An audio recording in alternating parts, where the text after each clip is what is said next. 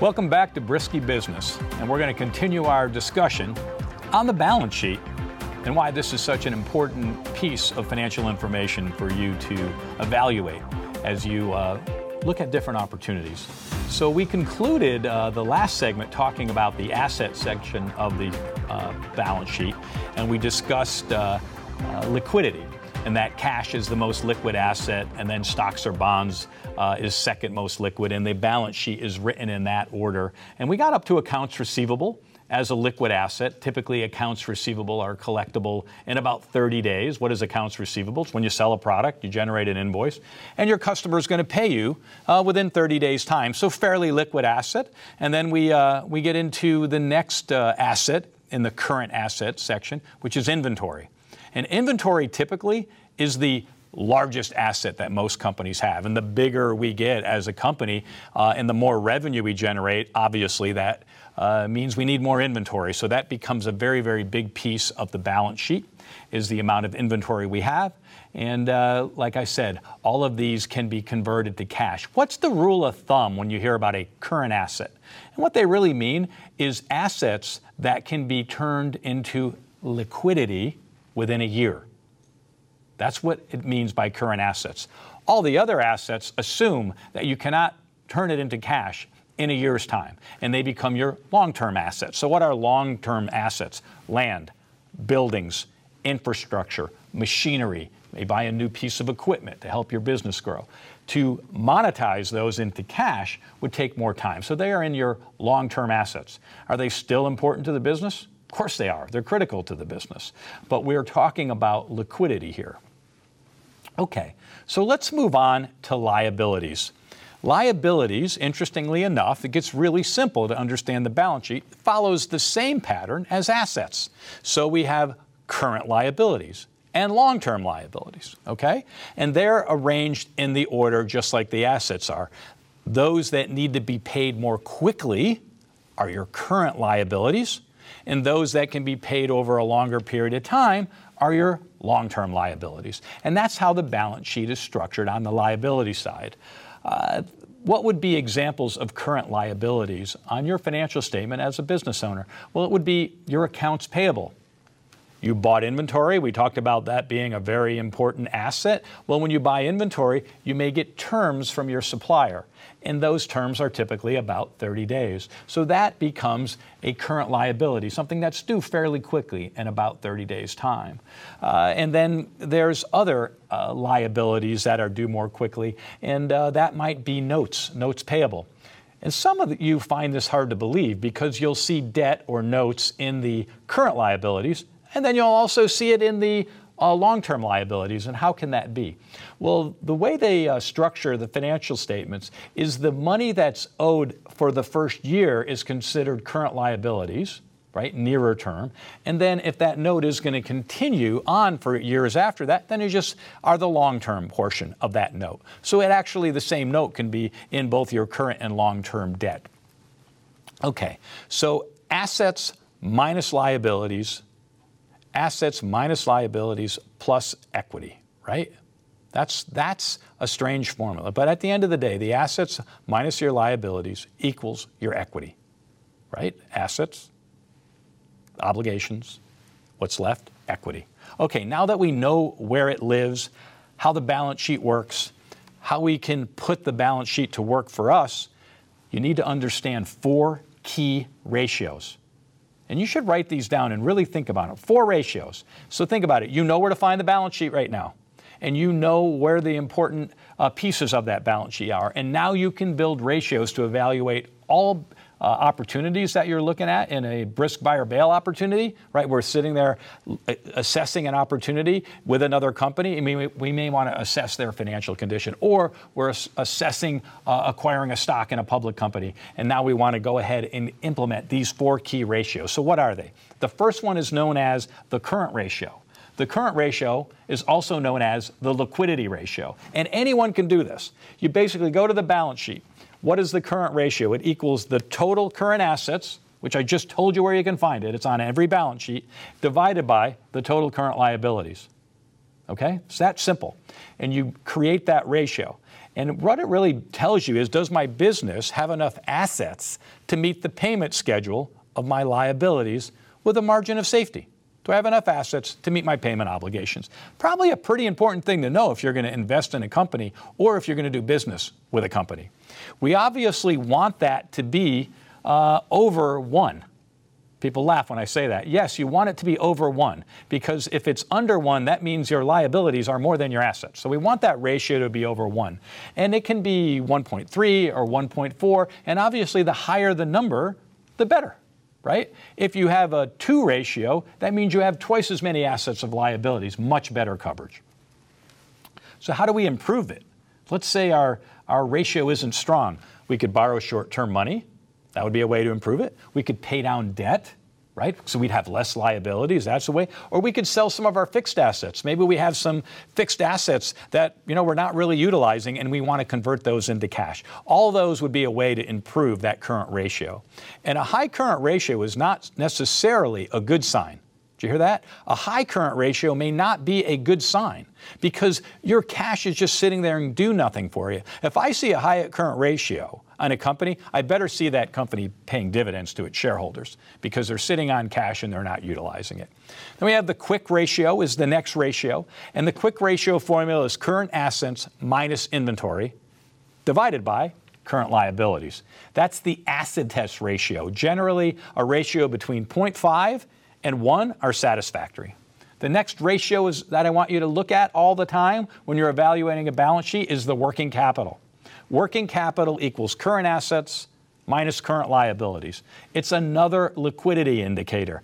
In fact, all 3 of those first ratios are liquidity indicators. This is the current ratio, the quick ratio, and the working capital ratio. And if you just watch this show and go find a balance sheet, you'll very easily be able to determine all 3 of those ratios. And the final one I want you to be utilizing is debt to worth ratio. Debt to worth ratio. That's total liabilities divided by the net worth. Okay? That's a really, really important ratio as well. If you go ahead and assess businesses looking at these ratios, it's going to really, really help you evaluate different businesses. Right? At the beginning of the program, we talked about the income statement. That's the one that's a little easier to assess. Then we talked about the balance sheet. Balance sheet is scary, but I think we demystified it on this program. And any one of you should be able to impress your friends and impress people that you're in business with by asking these questions about these ratios. And go ahead and look at them. Prior to this segment launching, just sitting here on my computer, I went and did this for Apple and some of the public companies we discussed last week. I went ahead and said, how long would it take me to put this together? And I was sitting here for about 10 minutes. And in 10 minutes, I was able to determine all 3 ratios for 4 different public companies that quickly. And now I could compare them in terms of their strength and how they were doing. And did they have enough liquidity? And it was good. And I did it for our own business as well. And those of you that have businesses, I don't care if you're public or private, really, really good practice to keep those ratios top of mind. Have them ready for you to look at. Make sure your business is healthy. And the way you do that is by looking at your balance sheet. And if your balance sheet isn't shored up the way you want your balance sheet, use some of those tips on how to do it. You have that control. You can make your balance sheet stronger. And I will tell you this, investors, they like a strong balance sheet. They like that it's less risky to invest in companies with a strong balance sheet. And it's less risky to do business with companies with strong balance sheets. We've all made the mistake of venturing into business deals with companies that just weren't strong enough to deliver what they promised.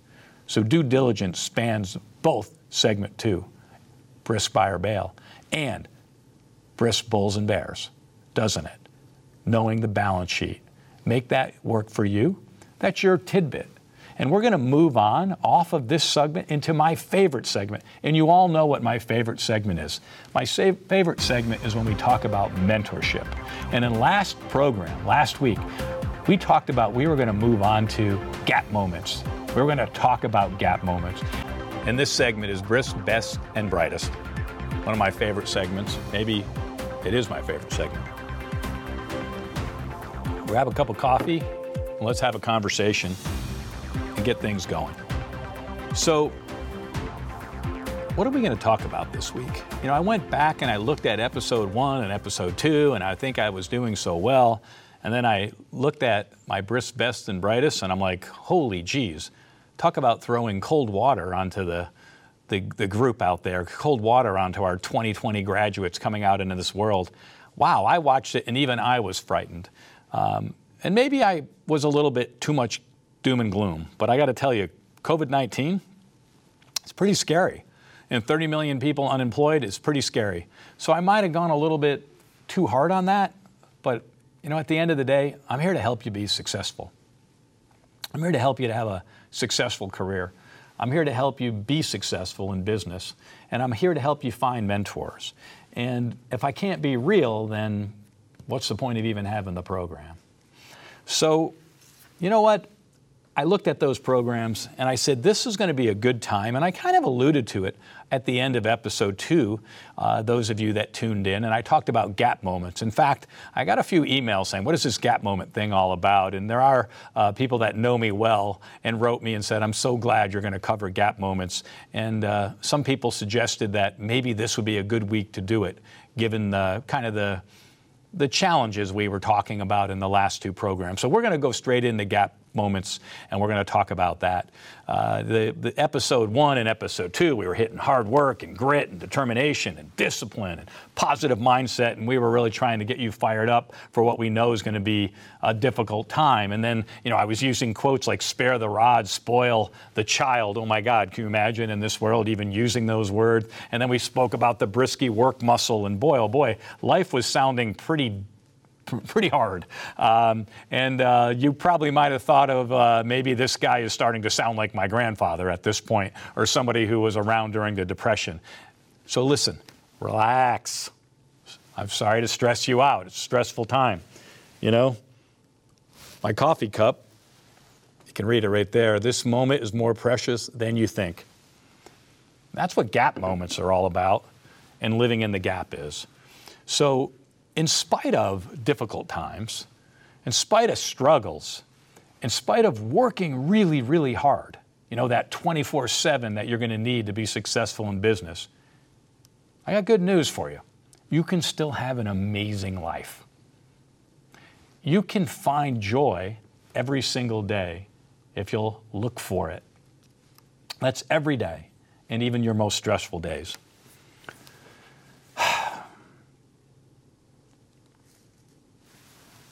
I know for certain that I've worked very, very hard, but I've always found time in my daily life for these rewards. And in my early career, I thought it was just about the work. Man, I was going to outwork everyone, and I discussed that. And I'll tell you a little story. I'm going to call it the Lou real estate story. And those that know my early career know who I'm talking about. And this was a 36-year-old guy in the real estate business in Dallas, Texas, and he was absolutely killing it. In fact, he was worth over $500 million by the time he was 36. And I went to work for that company, and I was pretty proud to go to work. And in the real estate business, it was different than my life. These real estate agents, they were kind of killing it. They wouldn't show up for work till 9, 9:30, 10 o'clock.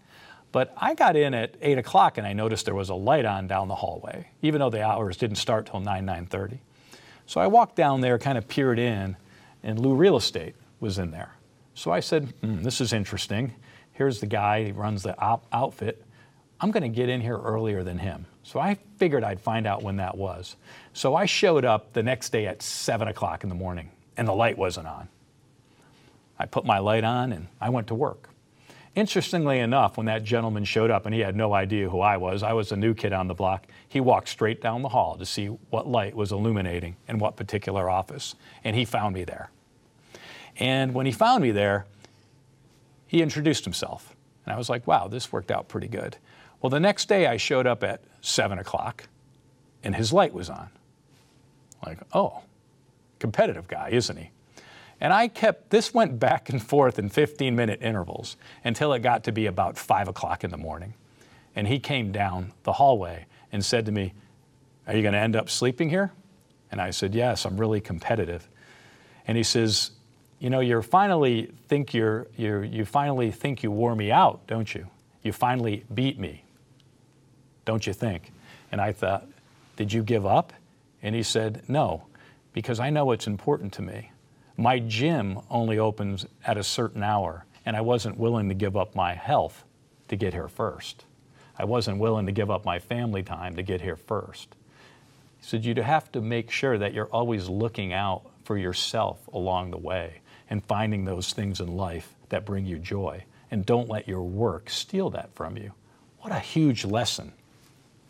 And this lesson brings me to what I call gap moments. And gap moments for me happen every single day of my life.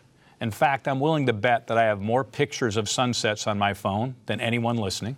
I have more pictures of sunrise on my phone than anyone listening. And anyone my age, I promise, I have more enjoyable conversations in the morning with my wife over coffee, because that is something I never give up. Those are all gap moments to me. These are moments you can weave into a very stressful time, into every single day. You make gap moments a priority in your life, and you will always find a time to smile. You'll always have time for a full heart, in spite of the insanity that's going on around you, in spite of the fact that you're willing to work 24/7. This is what gap moments are, and you need to find them in your life. Let me give you some other examples of gap moments that happened for me. I happened to live up in a mountain road, and I was driving to meet my wife for dinner. Very important. And we were going to go out. She says, I'll meet you there because you're getting home late. And as I was driving down the road and I was running late for this dinner, the most amazing sunset was taking place. And there was a place to turn off. And I turned off, found a rock, sat on it, and for 7 minutes, I watched the sunset. That day was one of the worst days that I had in a long time. And that 7 minutes grounded me. It brought me back. It gave me appreciation. I knew God was present in that sunset. And by the time I got to my wife, the conversation I had with her, I promise you, was a whole lot better than having scrambled by that sunset and not taking those 7 minutes of time to appreciate a gap moment. Gap moments are all around you. Running late to a meeting. You pass by so much of this thing called life. I like to look at things like flowers. Flowers will bring joy. There's a reason why on birthdays and special occasions the florists are so busy. How many flowers are you walking by? How many beautiful gardens are you just missing? Are you missing the steps of your children? Is the smile that they have on their face not putting a smile on yours? These are all gap moments. They can be a minute. They can be 30 seconds. They could be 10 minutes. And you can weave them into your everyday. So in this time of graduating 2020, and that you're going to have to work 3 times harder than you ever thought, and you're coming out with 30 million people unemployed, and you're going to triple your effort, and you're going to go crazy with your resumes and putting them out, and you're going to be mentoring at 3 or 4 times the speed. Remember this conversation. Remember that you can find joy among the stress. Remember that on a tough day, there's a sunset waiting for you, or a sunrise the next morning, or just stop and take a look at a mountain pass, or the majestic peak of a mountain if you live near one, or just don't go by that botanical garden. Maybe pull in and take a look and breathe it in deeply, and realize that every day can be a great day if you'll pay attention to what's going on around you. Gap moments. If I write a book, it'll be entitled Gap Moments. It has done so much for my life. Appreciation of beauty, appreciation of what is all around us, appreciation of the people in our lives. They're there. They're around you every day. And it's time for you to notice those gap moments and appreciate them. This is Brisky Business, and I will see you next week, and have a gap moment every day. Cheers.